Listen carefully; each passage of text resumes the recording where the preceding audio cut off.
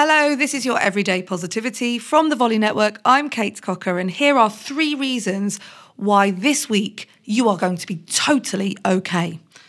Number 1, everything that has happened in your life up to now is the reason you can cope with everything that's going to happen this week. So number 1, you can cope. Trust me. Number 2, you have people in your life who will support you, especially if you ask them. So you will be okay.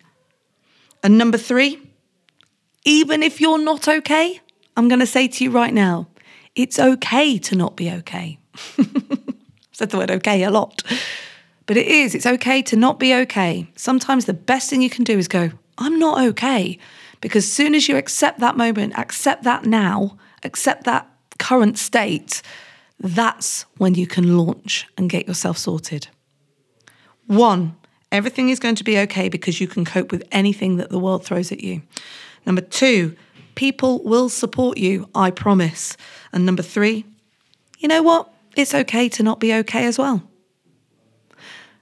I'll be back tomorrow with another episode of Everyday Positivity for you. In the meantime, you have 100% got this.